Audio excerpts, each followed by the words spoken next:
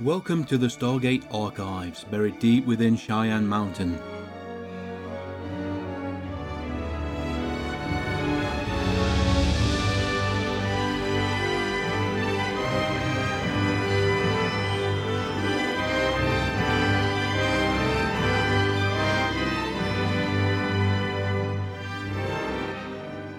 Hey, another new episode of Stargate Archives, and another tale of woe, as we had a lot of technical difficulties with this episode.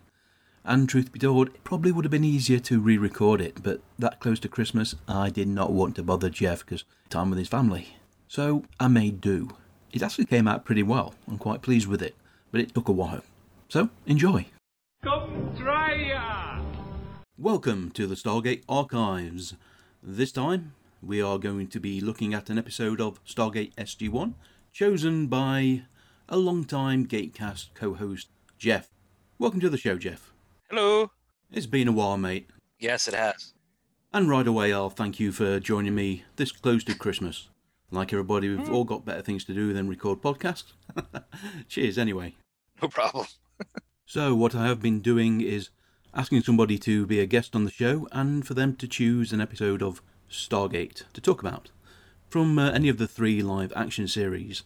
I say live action because, well, I am never going to record an episode of Stargate Infinity ever again. So, Jeff, which episode did you pick? Ergo. Oh yes, one of Alan's favourite episodes. Yeah, but it was chosen in his honor. I'm sure he'll appreciate that. I've got to let him know. I was never quite sure why Alan really hated this episode. I know he's not a fan of Dom DeLuise, but come on, Dom DeLuise is a legend. How can you not like anything he's in? For me, that's half the attraction of the episode is Dom DeLuise getting to be Dom DeLuise for 45 minutes.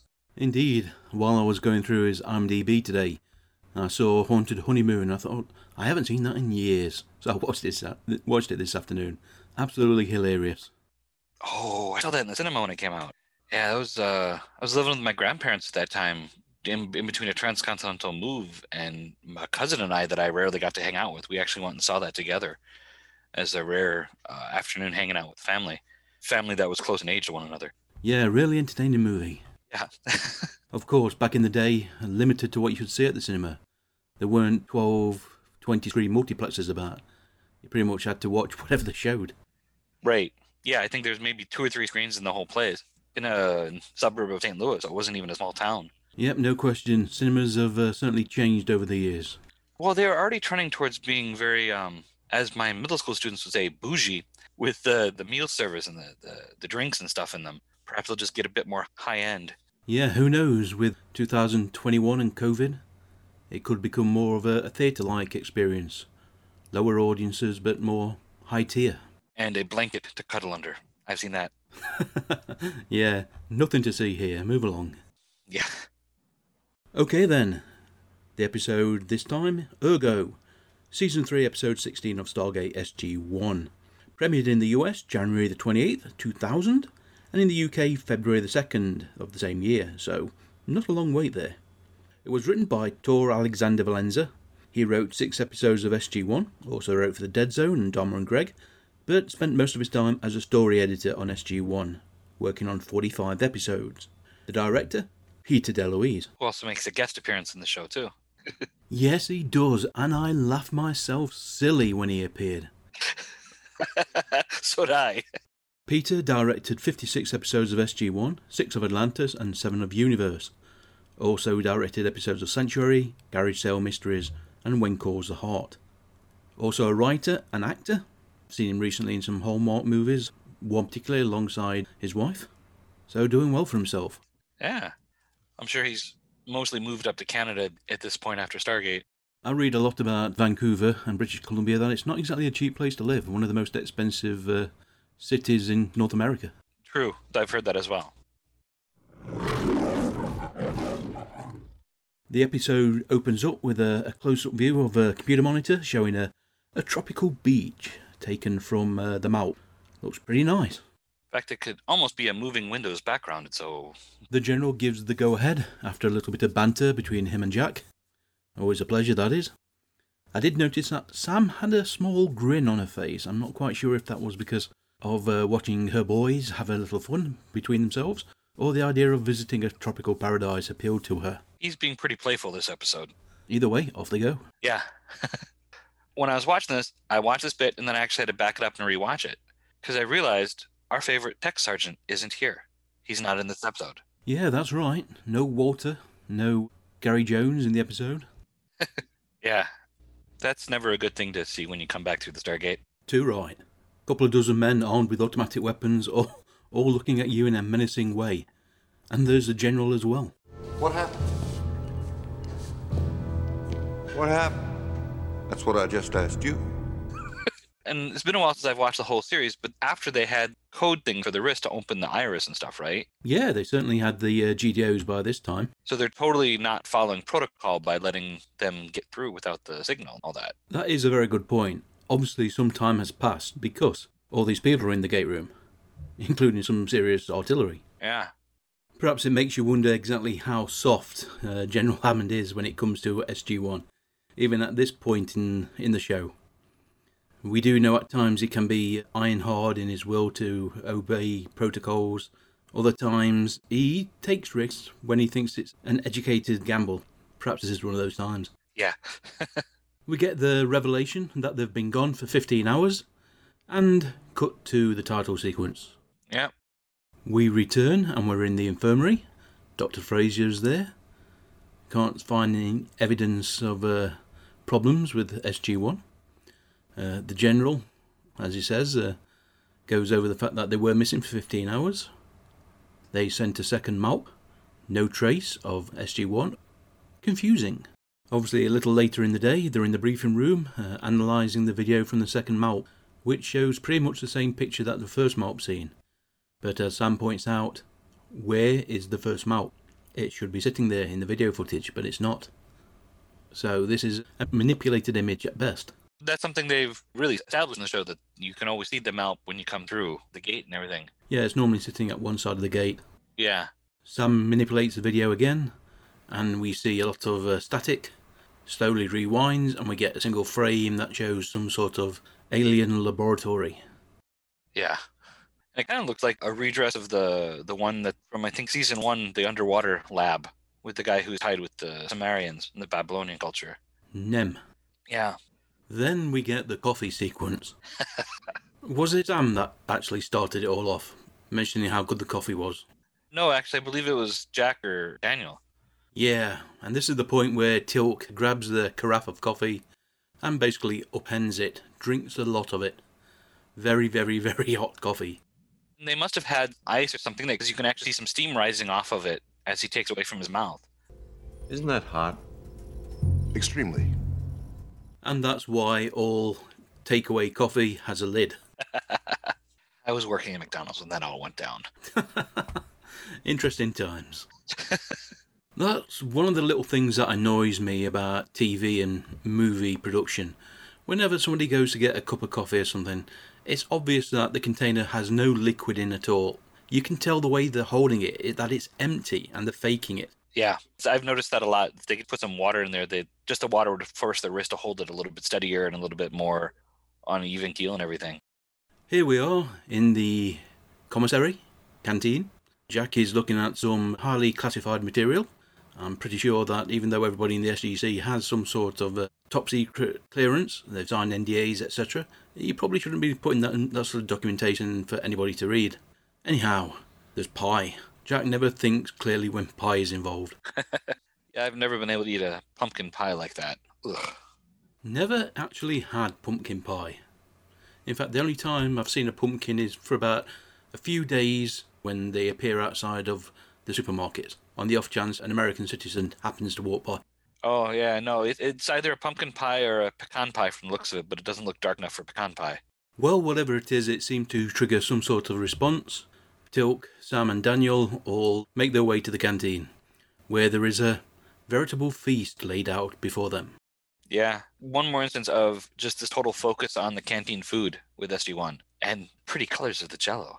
I mean, it was a big part of the time travel episode, or the Groundhog Day episode. And in a weird way, it's almost a little reminiscent of the canteen and Are You Being Served? Wow, Are You Being Served? That's a blast from the past. One of those shows that you can't really show on television these days because it was made during a different time. Funnily enough, I think we talked about this a couple of episodes ago with Tim, Mrs. Slocum and her cat. Well, they do get to indulge themselves for a while before being called back to a medical, followed closely by the security guards. Now we're in the infirmary. Yeah. Oh, brain scans of everyone. Indeed. Janet says she's found anomalies in all their brain scans, a piece of alien technology in the same place in each of their brains. Possible to remove. In fact, they haven't even got the technology to actually put something like that into a human's brain. And she's detected an electromagnetic field as well. Yeah. Now, I just paused it on the magnified vision of the stuff that's in their brain. The one thing that hit me is it really looks like that object they found on the moon that like shot spikes through the wall and everything. Yeah, season 2 episode, Message in a Bottle. Yeah, that made me wonder if maybe there was some intent to tie that civilization that made Ergo in with that one, since all the human civilizations are tied together through the show. Yeah, never really thought of that, but looking at the images, they definitely look similar. But as we know, the writers of SG-1 have, over the years, put little plot elements in and gone back and expanded upon them, and we seem to forget the ones that they don't, so perhaps this was one of them. Yeah, I know. This show's actually really good about keeping their continuity and remembering something that happened in an earlier episode and carrying it forward a little bit, even if it wasn't too central to the show. Yeah, when it all works out, it's inspired writing. Right. So, when the General hears about the implants, he has no option but to quarantine SG-1 on level 22, which turns out to be a reasonably comfortable looking suite. Desks, tables, chairs, at least better than some of the cells they've used for quarantine in the past. And of course, this is where we get our first little taste of Ergo. Boring. I was thinking the exact same thing that Ergo just says. Who said that? Wasn't me. What do you say we all go do something? Granted, there doesn't seem a lot to do in this room. Yeah, because it actually looks like the university I went to, UW Parkside, which was pretty much all concrete slabs and such like that built in the 60s, early 70s, something like that. Doesn't seem conducive to learning. Not really, no. You all can see me, right? Apparently. Oh, good. I'm so glad. Hello, hello, hello. Now you all say it. Hello, Ergo. Ergo. I enjoy all the things he's about to say about what he's been picking up from their brains. Basically, all I've put in my notes is, and so it begins, smiley face. Yeah. Now, after Ergo has revealed himself, he goes into some discourse with the group. Sam, of course, catches on fairly quick. Jack, not so fast. We get mentions of a controlled hallucination. Ergo can hear their thoughts. And of course, he asks the ultimate question about Mary Steenburgen. He gets confused. By the way, who is Mary Steenburgen? This is incredible. Wait, the devices must be linked somehow. Sam correctly identifies that the systems are networked together. They can all respond to each other, as well as Ergo monitoring all of them. Of course, this doesn't help the guard, who is totally oblivious to the fact that Ergo is standing there. We've said it before. Credit to the actor who has to keep a straight face at all times when Dom DeLuise is acting around him. I wonder if he got hazard pay. Yeah, because he had to have been riffing quite a bit with some of the stuff. Who's Mary Steenburgen? That's kind of a deep cut for him. I actually watched a movie the other night with her in it. 4 Christmases. Played the mother of one of the main characters. Can't blame Jack. Always had a thing for Mary Steenburgen. I don't think I've seen that film. A fair to middling Vince Vaughn-led romantic comedy opposite Reese Witherspoon. Good cast, though. Okay. We return to the infirmary, and this is where the 4 of them are sitting around, rather despondent looking. They're very Breakfast Clubby looking. Yeah, I can see that. The guard is loyally following him, standing in the doorway. Ergo spots the defibrillator, asks what this is. He certainly wants to try it. We also learn that he can't really impose his will upon others, which is then kind of thrown out the window when Teal'c stands up, approaches a defibrillator, turns it on, and goes to use the paddles upon himself. Teal'c has succumbed to the allure of Ergo. Right. I always wondered how he was able to get Teal'c to come over and do that. Because Junior was still in him at this point. Or Teal'c was like, yeah, it's not going to hurt me. Why not? I would probably put money on Ergo being more powerful than he's letting him know. Yeah. Teal'c definitely has the willpower to resist something he doesn't want to do. So it was kind of weird that Teal'c jumped. Oh, and I did enjoy him. What does he look like? A famous tenor. Yeah, that was another priceless line. Something you can only really get away with if A, you're a fantastic writer, B, you're working with somebody who can deliver and improvise. Yeah. I wonder if this episode wasn't written by DeLuise, if Dom was in mind for the writer when he wrote it, or just when Peter read it to direct it, went, oh, this is my dad's role. Okay, let me give him a call. Well, by all accounts, most of Ergo's lines are ad-libs and improvisations. So it makes you wonder if the idea or the concept of the episode came first. Tor got hold of it, gave it the rough outline, and then pretty much they gave it to Dom and go for it. Regardless, this is one of the problems when you get somebody like Dom DeLuise on set. Like anybody who is a strong improviser, you really never know what you're going to get. It's bad enough if you're off camera, reacting to somebody. But when you are on camera and you're not supposed to react, like the guard in the infirmary, then God help the poor man. While there are a number of guards in this episode, only one really gets any credit, and that's Nicholas Barrick. And it's difficult to tell if that is the actor in question. I'm leaning towards the fact that it is, but either way, if you look closer, you can see his eyes roving all over the place. He's making an effort not to look at Dom DeLuise. But even then, you know he's reacting. You can see little micro expressions and some not so micro on his face. Yeah, this must have been hell to film. Yeah, because he does look like he's struggling to maintain some composure back there. Just a little bit. Of course, a lot of the problems is early seasons were filmed in 16mm, eventually moving on to 35mm and then to HD. No getting around the fact that detail is not at a premium on these early seasons, so you can't really get...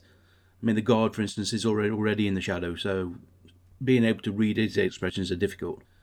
That's something you just have to deal with 90s and even early 2000s television in some cases. The resolution, I restarted watching the new Doctor Who last week, and the first episode, Rose, when it started up on Amazon Prime, HBO Max, I'm like, ooh, yeah, this was before HD. I usually don't see the difference, but I noticed at that time. You may have seen a lot of chatter on social media about a Canadian company that are going to be releasing SG-1 on Blu-ray box set.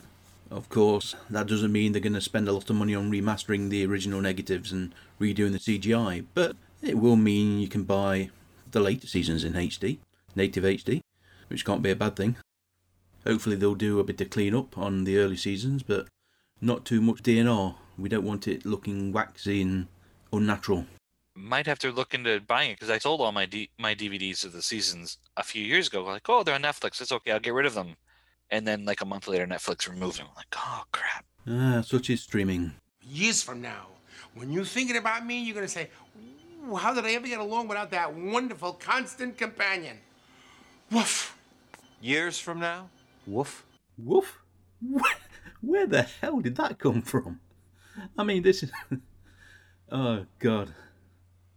Dom, he's a madman. That and the Kree as well. The Kree thing was awesome. It was, but makes a lot of sense. Teal'c is probably pre-programmed to respond to that command. I believe it. This scene goes on and on and on and on and on. And it never gets old. The comedic genius, the delivery from Dom DeLuise is perfection. It really does make me want to go and watch more of his films. And like I said, I watched Haunted Honeymoon the other day. I've certainly got Cannonball Run. I've got Silent Movie. Oh yeah, Silent Movie as well. Remembering back to the 70s and 80s, some of the movies he was in that I watched, I think that was kind of something he did a lot as a Dom thing. Yeah, perhaps not as big a movie resume as you'd expect, but he also did a lot of television.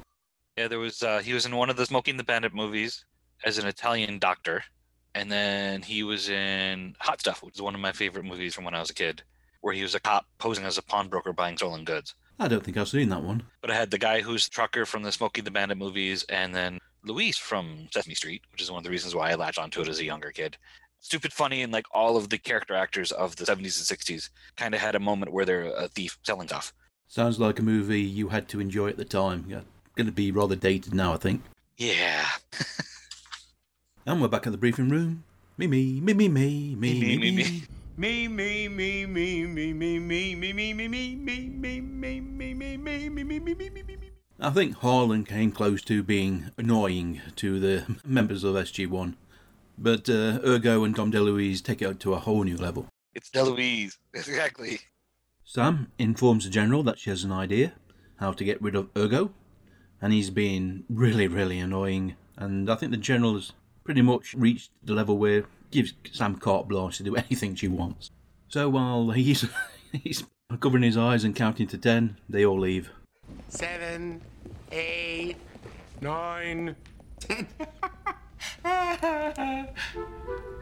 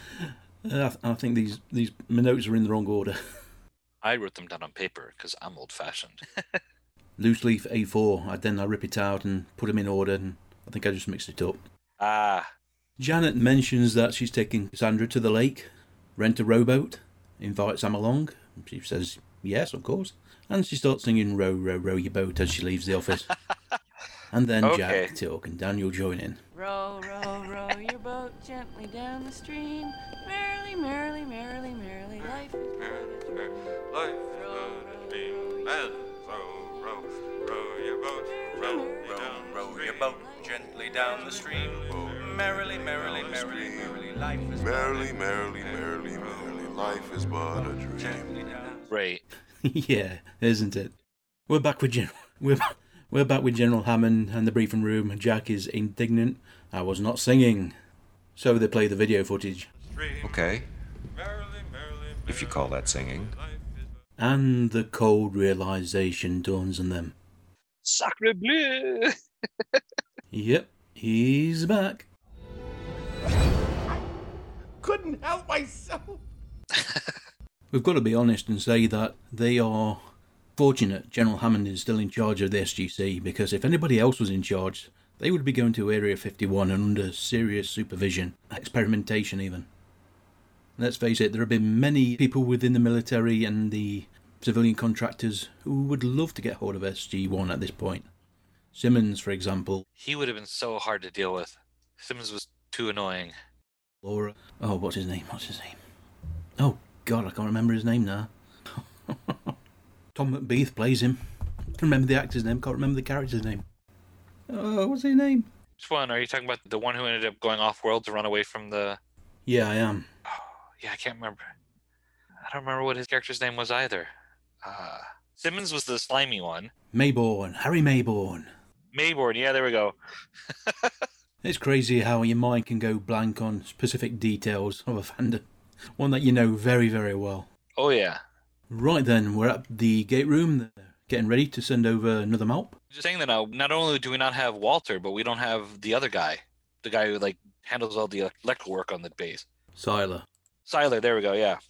But we do have Vern Alberts as the technician on this episode, played by Bill Nicolai. Yeah. Ergo, of course, is extremely curious about the map. Sam explains to him what it is, basically our version of him. Jack, not impressed. He's usually the skeptic as far as accepting a new form of alien or a new life form.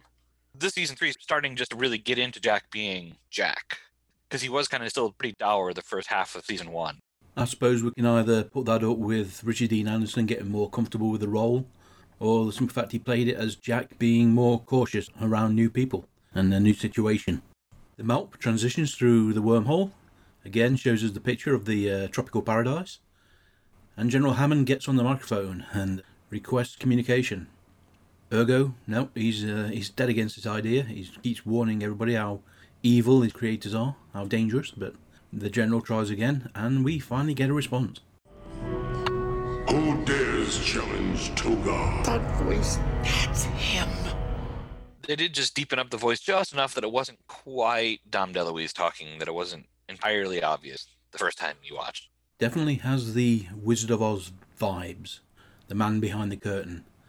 I wonder if that was deliberate. I always got the feeling they did, yeah. It would make a lot of sense. Not only do you have the running Wizard of Oz motif throughout the show, but you've also got the idea that there is a power behind Ergo. Then we get the revelation that Ergo was not supposed to work this way. So that kind of also increases the odds that this program, this entity, has gained some sort of sentience. Either way, the being is willing to remove Ergo from SG-1. All they've got to do is return through the Stargate and the procedure will be undertaken. Naturally, Ergo is against this idea. We cut to a locker room. I wonder if every SG team have their own locker room, because we can see name tags on the inside of the closets. Doesn't seem to be a huge amount of space. This looks similar to the locker room in Broca Divide. I think it was Broca Divide where Sam jumped on Jack. Although no signs of showers. Back then there was only one locker room though, and the men and the women of the base shared it. They had specified times. So the SGC has certainly expanded to cater for more teams, for mixed sex teams as well. The world moves on. Yeah, I always got the feeling that this was also more of this is the locker room before going off planet versus the locker room before you're going to go work out. Yeah, that makes a lot of sense. You've got a staging area where each member of the SGC would keep their personal weapons and armour, other things that are unique to them. And the general locker room where you may change from civilians into your uniform or other clothing, may be of more general use.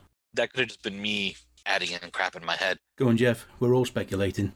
At the end of the day, we're making guesses, especially when there isn't a commentary on the DVD. Yeah. And this is where, amongst the 4 members of SG-1, Ergo finally acknowledges the fact that he shouldn't have been talking to them in the first place. This wasn't part of his programming or his mission statement. This was him doing it. Again, underlines the fact that the Ergo program is Far more than just a simple dumb piece of code. Right. You're not gonna convince me it's alive. Look, Hey! he's not really here. Jack gets right to the core of it just by waving his hand through Dom.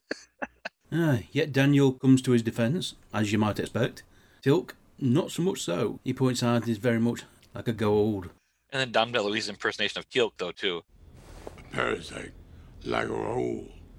And of course, it comes down to the Sam Daniel contingent versus the Jack contingent. Now, we explained the situation to this Toga guy, and we let him deal with Hugo once he's out of our heads. Ergo.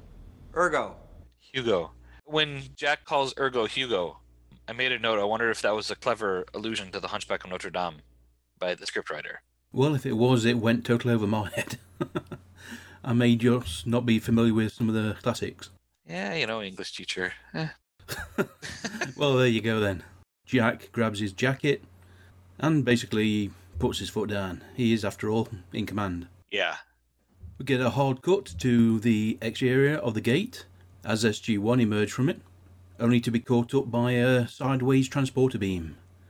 And they reappear in the laboratory, in perfectly clear detail, the very same one that they caught a glimpse of in the video transmission from the map. And I've got to say, very impressed with the technology. The beam, like the Asgard technology, like something like Dolan might use, stripped SG-1 of their weapons and the armour, leaving them, thankfully, with just their clothes. Yeah. And then the big circular doorway rolls open, and a shadowy figure emerges. As handsome as he is evil. Yeah, poor Ergo. He does look terrified. Do not move, or I will render you unconscious, if necessary. Well, doesn't Togar look familiar? Yeah. Dom DeLuise playing his second character in the episode. This one has some sort of transceiver attached to his head. Let's be clear. The magic they did was just like Togar used an edge trimmer on his facial hair versus Ergo, who hasn't, and just the difference in look so they could differentiate. It does make you wonder why Ergo actually views himself like this as opposed to looking like Togar, or he has no control over it. Either way, it works. It's an interesting juxtaposition. He's a madman. He's an evil, terrible madman. Run for your lives. Of course, it soon becomes apparent that Togar is not this evil, malicious, malevolent entity. He's a scientist. He's doing a job. And Ergo is an unexpected side effect. Togar takes them over to some sort of containment chamber. He waves his hand and some really bizarre creature appears. And he demonstrates the technique for removing the technology from its brain. Simple, looks painless. Unfortunately, the whole idea is lost behind the fact that this is not very good CGI, or is it puppetry? Yeah, this is one of the most cartoony alien creatures they've ever had on the show. I figured it was early CGI. Yeah, you're probably right. We know they experimented with CGI for the Goa'uld in the early seasons. Yeah. I'm sorry, I'm probably ahead of you on the show. I just saw the subtitle for the Jaffa Cake. Ah, you found it. I'm glad it's not just me. It certainly sounded when I watched the episode earlier that he said Jaffa Cake. And I thought, well, that doesn't make sense. We know in the Stargate fandom that Jaffa Cakes are a thing. Certainly a very tasty snack. But at the time, I wouldn't have thought so. So much so they'd be part of the writer's room. So my closed captioning here has him saying, give him a double Java kick. I wonder if that's then a reference to the enjoyment of coffee that Ergo experienced through Teal'c. Yeah. First step in an addiction is admitting you have one. Come on now, coffee runs the entire world. It is the lubricant of civilization. True, yeah. The case continues to be made that Ergo is now a sentient life form and deserves a chance at life. Togar is pretty much dead set against it. Uh-oh. Jack's like, oh, I had to ask. All right, that's fine. Yeah, he does speak up, but he drops it pretty quick. Jack isn't really invested at this point. Yeah. Another argument, put Ergo inside Togar. At the very least, they should be compatible. This is a terrible idea. I'd rather die a painful and horrible death. Yep. And I think I have found a note here on my notes. The whole him or death thing, I think I must have picked up on the whole Jaffa Cake instead of Jaffa Kick as well, because I have cake or death. Yeah, I can certainly see that now. Pie does feature heavily in this episode. I want to live. I want to experience the universe and I want to eat pie. Who doesn't? Finally, something Jack and Ergo totally agree upon. I do like Daniel's point here. Ergo is everything these people are not. They are curious, but they're not willing to go out and explore themselves, so they send somebody who is willing. He's the other side of the coin. If Togar was then willing to take Ergo within himself, they would see a different perspective of their society, of their culture, something totally new, which could change their people like no amount of external exploring would ever do. Yeah, and keep the cameras rolling while he's doing it. The episode wraps up with Ergo embedded in Togar. He soon realises the pain and misery Ergo could bring to his life, with him an independent intelligence within his own mind. I think they'll get along just fine, though. Hey, I know. No. Why not? No. It's really fun and exciting. No. Are you sure that we're thinking the same thing? Positive. The gang say goodbye to him. Sam takes this opportunity to maybe propose an alliance, at which point Togar immediately beams them away back to Stargate Command, where they've only been missing for 10 hours. All's well that ends well. Report to the infirmary. My only disappointment with the episode is we never learn more about the civilization. This is one of those just kind of advanced civilizations that they find out is there, but we never interact with them again, even when we get to Atlantis or, later. It's often the case, and we always praise Stargate for when they do pull a storyline up from seasons ago, credit the writers for doing that. But when you look at it closely, there are lots of loose ends that they never pick up again. And we're happy to go along and blissfully ignore them. Yeah. Listening to Togar now makes you wonder what caused the civilization to go down this route. They must have experienced something that maybe drew them back, or were they always looking for avatars to go and explore worlds? Did they take the Maut technology to the extreme, just because that's what they'd always done? We don't find out if the whole security thing is because they've run into the Goa'uld, or did the Goa'uld know about them at all? We just kind of assume that. Sometimes the writers only leave us enough information to make assumptions. Yeah. And see, that whole aspect of it reminded me of the Pearson puppeteers from Larry Niven's known space novels and stories. It was an alien race of cowardice. Everything they did was based off of trying to make things safer. Well, safer can be good. To the point of there were no sharp corners in any of their technology or their cities or anything like that. And when they found out their home sun was going to go supernova in a couple million years, they found a way to pick up and move their planet to another sun, because 2 million years was too close a time frame to be playing with. Well, that's the extreme worldview. Of course, it'd be nice if our own powers that be would look ahead in even one generation, let alone a billion or so years. In general, yeah. So that was Ergo. Anything else to add, Jeff? And actually, one of the other episodes I was looking at was one of the other episodes where Deloise was in. That would have been the Wormhole Extreme episode. Yeah, I've got to admit that when I came up with the idea of having guests on and let them pick their own episodes, I expected Wormhole Extreme to be one of the first chosen. That and Window of Opportunity. I actually got this suggestion because when you pick an episode anyway, I'm like, oh crap, that's a lot of episodes. And I almost went with what I think was my first episode that I appeared on with you and Alan, which was the Space Race episode. But I found a TikToker that I started following. She's doing a rewatch of the entire SG-1 series. And I was like, hey, I'm going to be on a podcast for Stargate. Throw me some episode suggestions. And this was one of the ones she suggested. She also suggested, of course, Window of Opportunity, the Groundhog Day episode. But once I saw Ergo, I'm like, yeah, Alan hated Ergo. Let's do Ergo. Yeah, he never was a fan. One of the times, I just didn't agree with Alan's opinion. It was a fun episode. It was simply a very fun episode. Brought to a level that very few people could have done who don't have the talent of Dom DeLuise. Yeah. Right then. Gotta say, Jeff, thank you very much for being on the podcast. It was a pleasure as always to talk to you. Thank you for asking me. It was kind of cool to have you send me a message out of the blue going, hey, you want to do another episode? I was like, yeah, it's been way too long, as we discussed beforehand. Yeah, the secret of podcasting. You only actually hear about half of what is actually talked about during a recording session. I enjoy doing this when I can find the time for it. For me, I'd always be worrying about, okay, I can find the time, but is that going to be a good time for Mike to do? Because we're separated by 6 hours. Yeah, it was a lot easier to organise when we had a regular weekly schedule. The regular guests, we knew what time they worked, what time they were free. Now it's juggling schedules, trying to make it work. Even with the COVID, people still don't always have the free time just to go on and chat for an hour TV show. Yeah. What are you up to now then, Jeff? Yeah, I have to go to my lodge in Kenosha and sit there while a guy comes through and checks all the fire extinguishers and stuff, so that I can then call the fire department and go, hey guys, we're no longer going to burn down and all die here. Could you come sign off on our fire inspection? Yep, still a lot to do despite everything. Yeah. Okay then, folks, if you want to get in touch, and I'd love to hear from you, you can find us at stargatearchives.com. Email is stargatearchives@gmail.com. We are, of course, on Facebook and Tumblr. You can also find our feeds on Podbay, Apple Podcasts, Stitcher, TuneIn, Amazon Music. We also have a manual feed that you can copy and paste into any podcatcher. That gets you the full archive of shows.